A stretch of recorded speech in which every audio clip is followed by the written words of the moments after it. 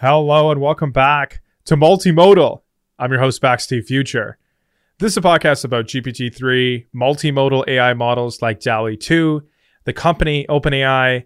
In this podcast, I may talk about new OpenAI research and products. I may talk about my own research, my own ideas, my own products, or maybe perhaps even stuff going on in the community, like the Eleuther AI community, whatever they got going on. I may, talk about the news, but I may also definitely try to make sense of it from the perspective of a GPT-3 developer or perhaps a multimodal artist. I don't spend a lot of time talking about the past in this podcast. I barely spend time talking about today. This is a podcast about the future. I want to thank you for tuning into this week's episode of Multimodal. I apologize. It's been close to a month since I've last uploaded a podcast.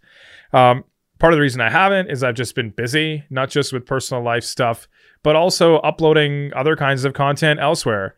If you follow me on my newsletter, bakztfuture.substack.com, on Twitter at bakztfuture, as well as my YouTube, youtube.com/bakztfuture, I've been busy just uploading stuff, sharing my thoughts, keeping up with the developments in this space. Definitely, I post the most on Twitter, so make sure you follow me on there. I share a lot of, research papers, interesting sort of smaller thoughts I have. Not everything makes it to the podcast. Not everything makes it to YouTube or the newsletter, but a lot of my original ideas in the raw form, they do start on Twitter. So make sure you follow me on there at bakztfuture. Today's episode is all about DALL-E 2. I already made a YouTube video talking about the announcement, so I'm just going to be providing some commentary.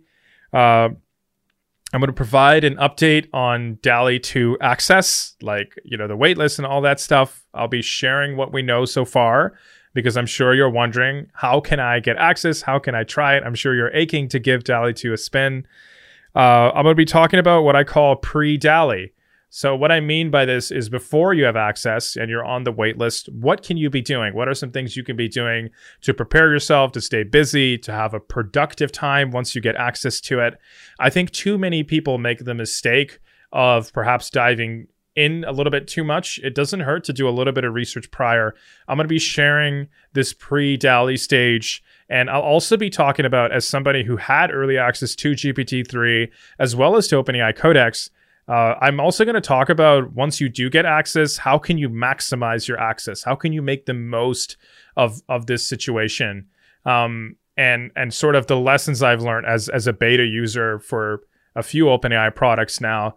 I have some sort of insights that I think could be really beneficial to anybody looking to try DALL-E 2 and just in general who's passionate about large language model and multimodal products.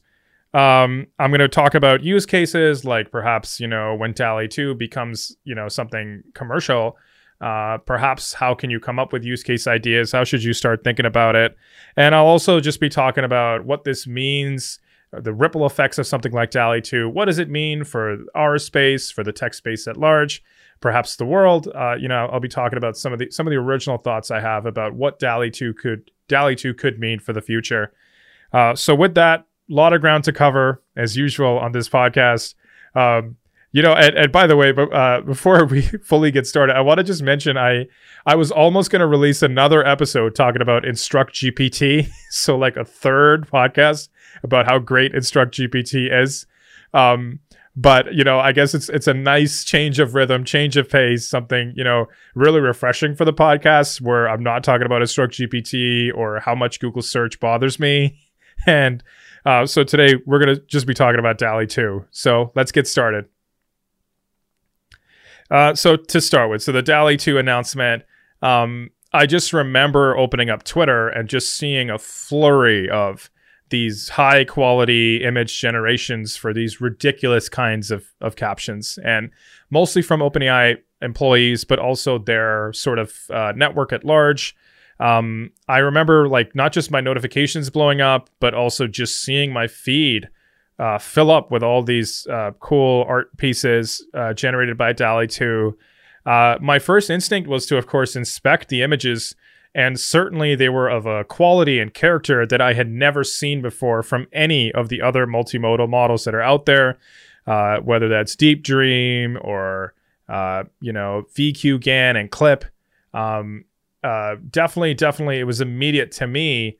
The sort of benefits that the announcement later outlined were there. Sort of, this idea of the proof is in the pudding. I was able to look at those images without even reading the announcement, and sort of I knew right away that, wow, DALL-E 2 has probably come out. How did I know that? Well, the images were definitely high resolution. They were definitely feasible. The way elements were sort of composed and how they related to each other, it made sense, usually within some physical reality. The images and the content was quite clear. One unique thing was the textures. The textures were so high quality for whatever it was, whether it was an illustration or a character design or something hyper realistic. Certainly the hyper realistic stuff was something the multimodal space has never seen before. And sort of the quality of whatever was generated was just mind-blowing, just awesome. And some of the creativity I was seeing from something like DALL-E 2 was equally impressive. And so I already had the YouTube video, like I mentioned, of the announcement walkthrough. I think the key ideas are DALL-E 2 is something they're releasing. There's a waitlist. I'm going to put the link to the waitlist in the description below. You can edit stuff, and sort of perhaps rearrange it. It generates multiple options that you can choose from that are high resolution. And because it's diffusion based, it's also faster. So far, just to put a window into what we know so far about DALL-E 2, we know it's faster. We know it offers high resolution images. We know that it gives you multiple options to choose from.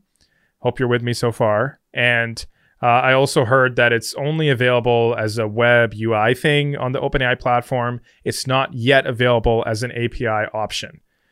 So it's there just to try.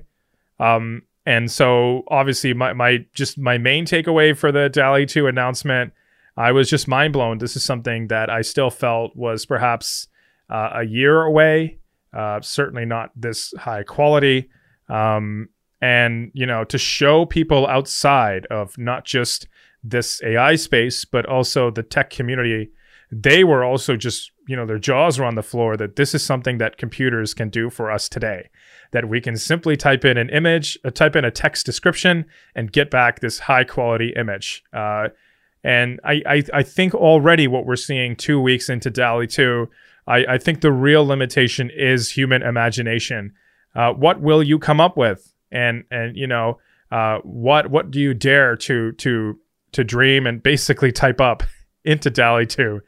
And I certainly think, some people will have a knack for this. I think some people are far more imaginative and will sort of leverage these models better than other people.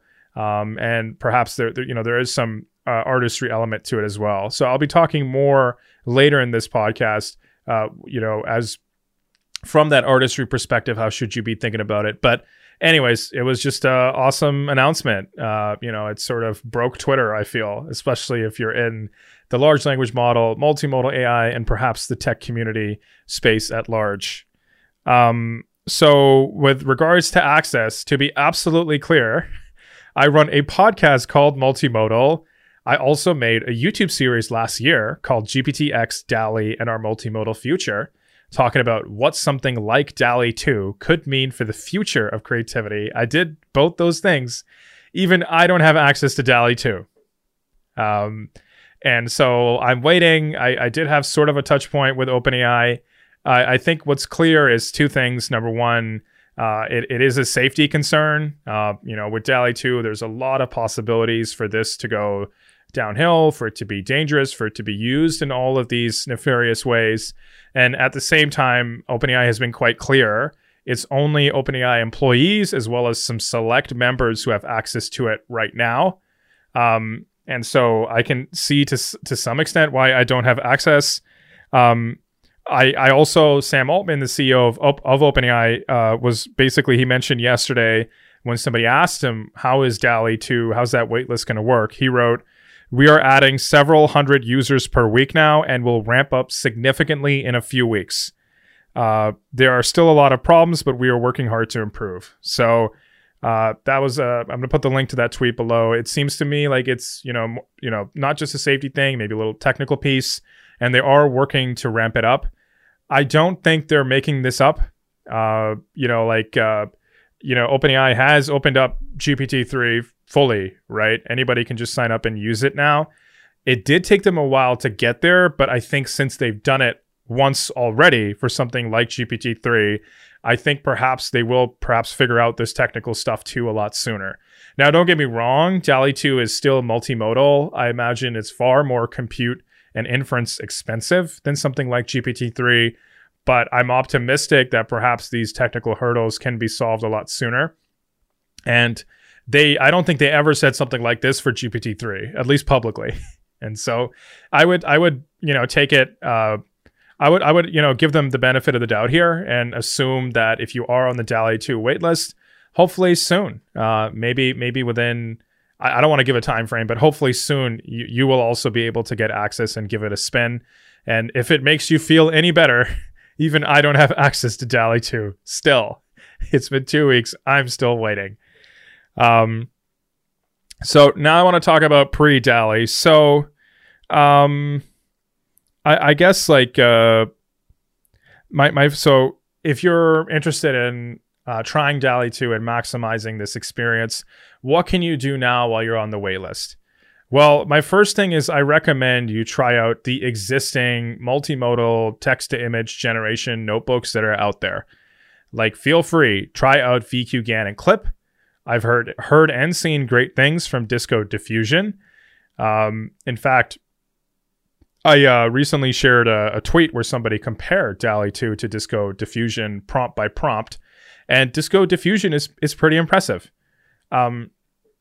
So if you're aching to try out some of this stuff, you want to get practice, and you're just also maybe curious, give Disco Diffusion a spin. Now, what you want to keep in mind, though, is I suspect DALL-E 2 is still orders of magnitude better, faster, easier, more fun to use. But that's one thing you can do in the meantime. The other way I would start thinking about it is I would start coming up with a list of different image prompts that I would enter once I get access to DALL-E 2. Different areas of interest. And sort of the main thing is to write all these things down so that once you get access, you're ready to go. I would come up with experiments that I want to try with DALL-E 2, perhaps in different creative areas. So I'm going to put a link, but Bram put out a great quick article on his Substack about his findings with DALL-E 2 so far. He was experimenting with photography. Like, if I enter in DALL-E 2 different lens types, what kinds of outputs will I get from DALL-E 2, right? So the way I would think about it is, what are the different creative areas, especially obviously the visual ones, and where can I explore? You can also start thinking artistically. Is there a certain kind of art genre or a period in art that interests you, a certain art style? Are there certain kinds of natural scenes? Are there certain kinds of things you want to do, right? Certainly one of the more promising areas of DALL-E 2 is product design, right? So I would just not keep just sitting around and complaining that I don't have access to DALL-E 2. At minimum, I would start writing down what are the different product design areas I want to explore. What kinds of products? Can I download some sample images so that I even have my images ready to go that I could feed into DALL-E once I get access, right? What kinds of prompts? And maybe you should start thinking about what kinds of modifiers you might use, right? And so modifiers is a term I'm using. I'm not quite sure what the official term is, but a modifier is basically in your prompt, you might put in this keyword, which sort of tries to get DALL-E 2 to portray the image in a certain way. So some really common modifiers I see are like hyper realistic or Unreal Engine, right? So just by putting in Unreal Engine, the prompt in your prompt, the image may become 3D, right? By putting a certain kinds of a lens type as a modifier in your prompt, you might get back at DALL-E generation with that lens sort of perspective. And so I would start researching different modifiers. Certainly the most common modifier is a specific artist. So my favorite artist has always been Syd Mead. He's a futurist artist. He did a lot of the concept art for some of the greatest sci-fi movies of all time. I'm noticing a lot of people in their prompts basically type in, like a scene, like a futuristic car in the art style of Sid Mead, right? So right now you can also start researching artists to use as your modifiers. Research different areas in art history to use as modifiers, and perhaps just explore the different world of image-based content that is out there and discover clever new kinds of modifiers nobody else in the community has thought of before. Shout out to Paul. He's the co-founder of Copy AI. I saw a tweet today where he literally went to the library and he's researching art history so he can learn more in order to improve his skills as not just a co-founder of a successful GPT-3 based startup, shout out to Paul, but also just as an artist. And so this pre-DALL-E stage is really important. There's lots you can do.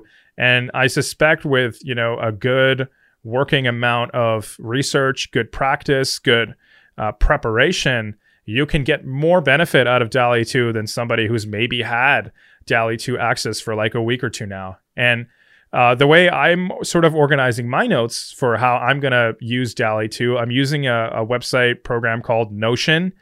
This is an awesome note-taking, writing software. I'm not going to be going into the details of Notion. I think a lot of people know about Notion up to this point, but that's just my tool of preference for how I'm sort of organizing my own pre-DALL-E sort of plan, my own process for when I get access to DALL-E 2.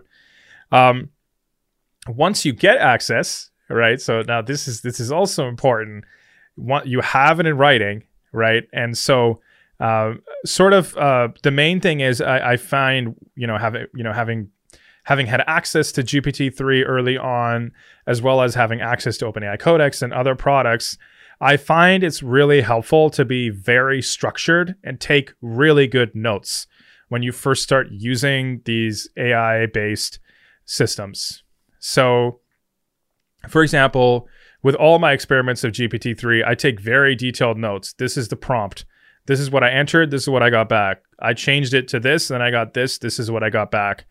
And I find that all these things, whether that's OpenAI Codex, GPT-3, DALL-E 2, they're a lot like musical instruments. So if you've ever played a musical instrument, there's a difference between an unfocused practice session and a very focused one that is structured. And so my recommendation is for DALL-E 2, have structured sessions once you get access. Don't just fool around. I think there's a role for that.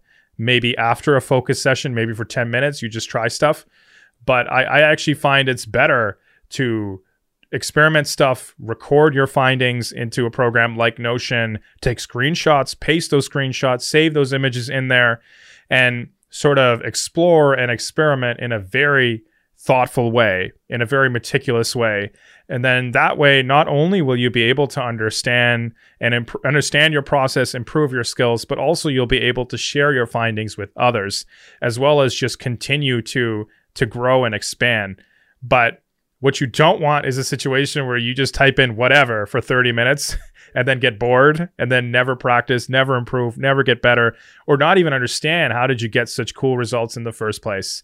So once you get access, that's my first recommendation. The other reason I really recommend taking good notes when you first get access to these systems, what you often find is the systems get better, maybe 6 months or a year later. So one of my biggest regrets for GPT-3, I had tried a lot of things, I had taken some notes, but in the beginning, GPT-3 was just not able to do a lot of the things that I had tried on the OpenAI platform. The mistake I made was not writing down the things that didn't work or writing down all the things I tried. And the reason that was a mistake is, years later when OpenAI announced fine-tuning, when they launched InstructGPT, they've recently updated the GPT-3 model with more recent data. When all these things happened, I couldn't retry my experiments. And so maybe a lot of the brilliant ideas that I had, which could be potential opportunities for GPT-3 or awesome use cases, at the time, they weren't possible, but literally 6 months to a year later, they may have been. I would never know, right? And so you can't duplicate that initial first experience. You can't duplicate that initial rush of ideas you may have for these kinds of products. right? So you want to jot down, like I'm doing, as much as possible, all the different ideas, all the things you think it could do, what you would love to try, different experiments. Because if it can't do it today, I think odds are maybe within 6 months, a year, 2 years, definitely 5 years, it will probably be able to do that. And so if you have it in writing, you can refer back to it and see, and perhaps benefit from it years later as the capabilities improve. And so I think my main point is, once you get access, take notes, have good notes, and also you'll have those notes as reference as the capabilities improve over time. And I think one other mistake I've made as a GPT-3 developer in the past, I didn't spend enough time focusing on, a few categories or key areas that really interest me. I think there's something about artists. Some of the greatest artists just sort of found some area that they're just drawn to, and they just practiced at it. They just explored it more than anybody else. They found a way to be different and make it work overall.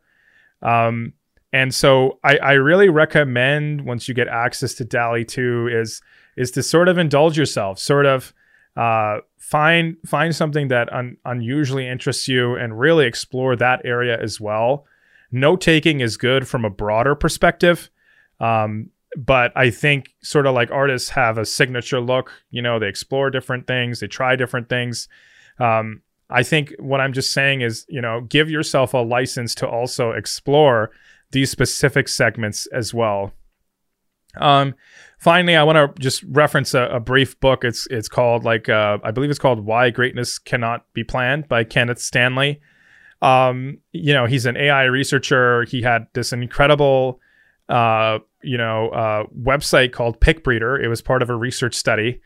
And the basic idea was, this evolutionary algorithm would generate cool images, and people would just curate what images they like at each step of the way, and they could sort of branch off these images. And what he found is, after a few generations of images, it would go from some blob that looks like nothing to like maybe an eyeball, and then 2 generations later, it looks like this awesome car. And so the point of the book, why greatness cannot be planned, is it's sort of like, some of the craziest results we see are the result of these stepping stones we never would have expected. And, this book says a lot about the discovery process, like how some great things have some, unusual stepping stones in order to get there. And it has a lot of lessons about, creativity, entrepreneurship, art, design, as well as, it's a big criticism of the AI world as well. But the main reason I want to share this is, I think with DALL-E 2, we have a similar idea. Like, I think you might start off with a certain kind of prompt. You really explore it. It takes you one place, then you explore it further, try something slightly different. You might pass it off to a friend. They add on it, they riff on it. And by the end, it's something completely different the world hasn't seen before. So that's something as well that I think I'd put on your radar. It's a relevant book. And actually, I believe the author, Kenneth Stanley, now even works at OpenAI. I don't think he's involved necessarily on the DALL-E team, but I just think the book is relevant. DALL-E 2, I think, is a huge experiment at scale about, different people having access to these things, this AI program that can generate art for you. What kinds of cool art will we see? We're definitely only scratching the surface of what's possible here. Now, when it comes to use cases, so we don't know yet what OpenAI's plan is. So far, it's not available through the API. I'm not sure if you can commercialize DALL-E yet, how far away that is. The main thing I think we learned from the first generation of GPT-3 businesses, they're sort of, I believe, use case first products and startups, basically. I wrote a whole Substack article called how to generate GPT-3 startup ideas. And I had another subsequent, post as well on how to build a GPT-3 startup monopoly. I'm going to put the links to both those articles below. But basically, I think the way you could build a business out of DALL-E 2 is a lot like how you could build a business out of GPT-3, you need to find a specific scenario where DALL-E 2 does really well, reliably. And if it can do those specific scenarios, then you need to sort of match that. Hopefully there's an audience there that specifically needs this. Ideally, they need it a few times a day. If you are able to find an audience and a use case, then it's just a matter of putting it out there. And the good news is integrating stuff like GPT-3 and DALL-E 2, it doesn't take much time. Like in the past, the AI part was the hardest part for building a startup. Now that AI part is just an API call. And so you can build a really quick prototype that tests it and see if people will pay. There may be other ways too, whether that's NFTs, whether that's, just being an artist and using something like DALL-E 2, perhaps getting a Patreon going that you may be able to monetize that way. I think, there's going to be a whole renaissance of new kinds of creative tools, right? So imagine a logo generator built on top of DALL-E 2. Imagine something which can generate custom fonts, maybe not based on DALL-E 2, but based on some other kind of multimodal engine. It'll be a lot simpler to use than something like Photoshop or Illustrator. These tools have required you to pick up these skills for so long now that I think a lot of people with ideas who may have been creative because they didn't know these tools, they didn't fully get to express themselves.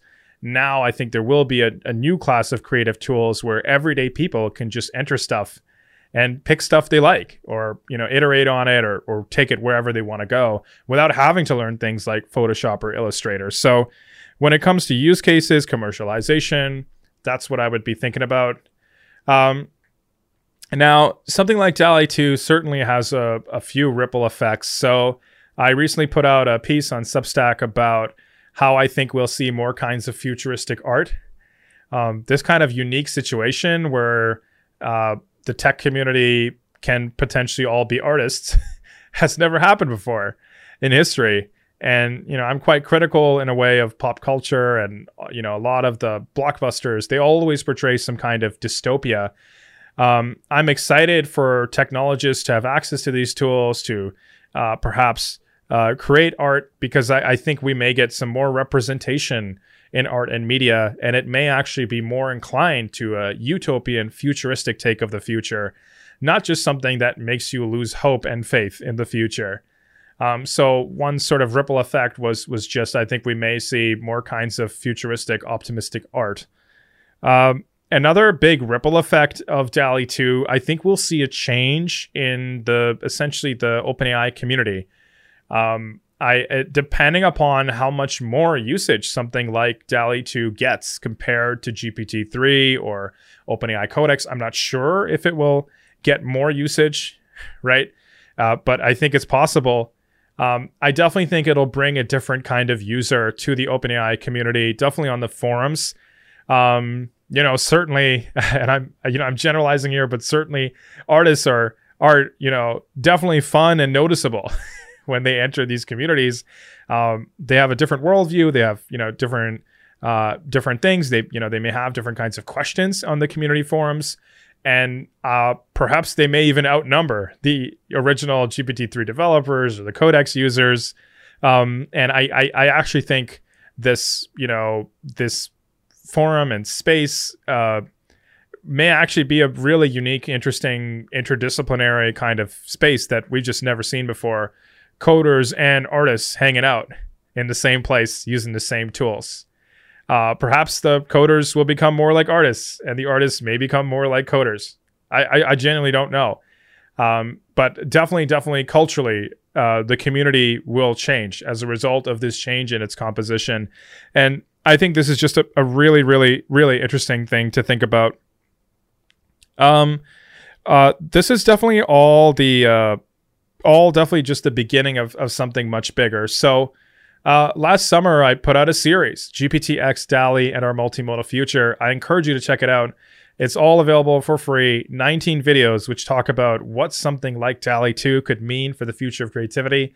I'm so excited for this series because now that DALL-E 2 is out, I can't think of anything more relevant. I'm sure many people are wondering, what does something like DALL-E 2, what could it mean for the future? But I think it's all the start of something bigger. My series talks about all the things it could mean.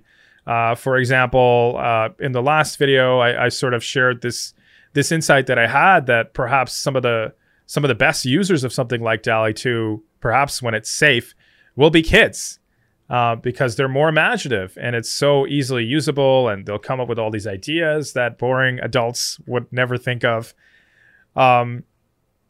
I definitely think it would, focus on composition, right? Looking at your picture overall, because you don't need to worry about these details.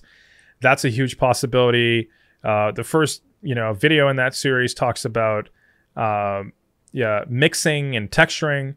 This idea of combining two different things. This is something that multimodal tools will allow us to do. And certainly this is what we're seeing with DALL-E 2. People are just combining really interesting things, right? An astronaut riding a horse on the moon, right? And one of the other things I've been thinking about, and I'm going to put this hopefully as a Substack piece. I don't even have a word for it yet, but one of the features that DALL-E 2 has is basically you can give it an image and it will generate a variation of it that's slightly different, but still has the essence of the original image, that has that similar kind of vibe. It looks kind of like it's inspired by it, but different enough. I just think it's this idea of sort of taking advantage of the latent space. That's something like DALL-E 2 may pick up on an image. This could become a huge foundation of multimodal creativity in the future. In a way, I kind of think it's an easy way of dodging sort of copyright concerns, but also without it, you could have even greater egregious forms of copyright breach, right? But I think the larger idea is you could take something you like, put it in, get a variation going, and then build on it, remix it, make it your own. Take that and combine it with something else and make it even more awesome. And so this kind of concept, this process I'm describing of see something you like, get a variation of it going, make it different, make it awesome. I'm still trying to find a word for it. But creatively, I think this just accelerates this idea of mixing and building upon the work of others, being inspired by others. And, we all know Picasso's famous saying, good artists copy, great artists steal, something like that. This is that on a whole nother level. And I'm going to put out in the Substack post, but I think, we're barely scratching the surface of understanding what all of this even is. But this could be sort of one of the pillars of something much, much bigger that will have serious ripple effects, I feel. So right now it's all still pretty raw, but I just also wanted to share that this is something I'm thinking about. I would love to read in the comments below. What do you think?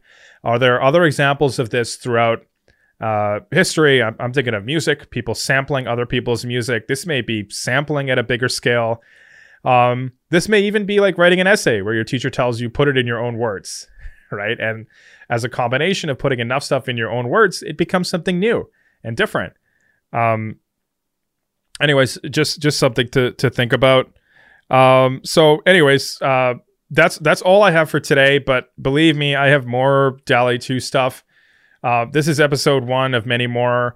Going forward, the podcast may have more frequent uploads, not even once a week. You may see a few a week. I've definitely been planning my own content. I'm still waiting for access. Once I get access, I'm probably going to put out a podcast episode, even sharing my first impressions. So anyways, now is the time. Make sure you're subscribed on the youtube.com/BAKZTFuture. This podcast, Multimodal by BaxT Future, is available everywhere. Stitcher FM, Apple Podcasts, Google Podcasts, Pocket Casts, you name it. Spotify, it's there. Make sure you are subscribed. Make sure you have notifications on for the podcast. You get notified when something drops. Make sure you set it to add to your queue so it auto downloads and it's there right at the top whenever I drop something new. The podcast is going to be accelerating. I've never been more excited. I have so many thoughts and stuff I'll be putting out a lot of videos, so the podcast will give me a chance to even just reflect and share and provide sort of behind the scenes kind of stuff, provide more commentary. So make sure you're subscribed. Make sure you follow me on Twitter at BAKZTFuture. And you know my newsletter by now. I've already mentioned it. And I'm going to put the link in the show notes and description below. So anyways, to close things out, I'm still waiting for DALL-E 2 access. I'm super excited. In this episode, I talked about the announcement, provided commentary. I talked about the waitlist. I talked about how you should be thinking about it before you have access. I sort of talked about how you can maximize your beta access once you do get access to DALL-E 2. I started putting this idea of use cases, perhaps building a startup around DALL-E 2. And I talked about the big ripple effects that I'm already seeing. This is just scratching the surface, but it's super, super exciting. Anyways, thank you so much for tuning into this week's episode. I'll catch you in the next one. Bye.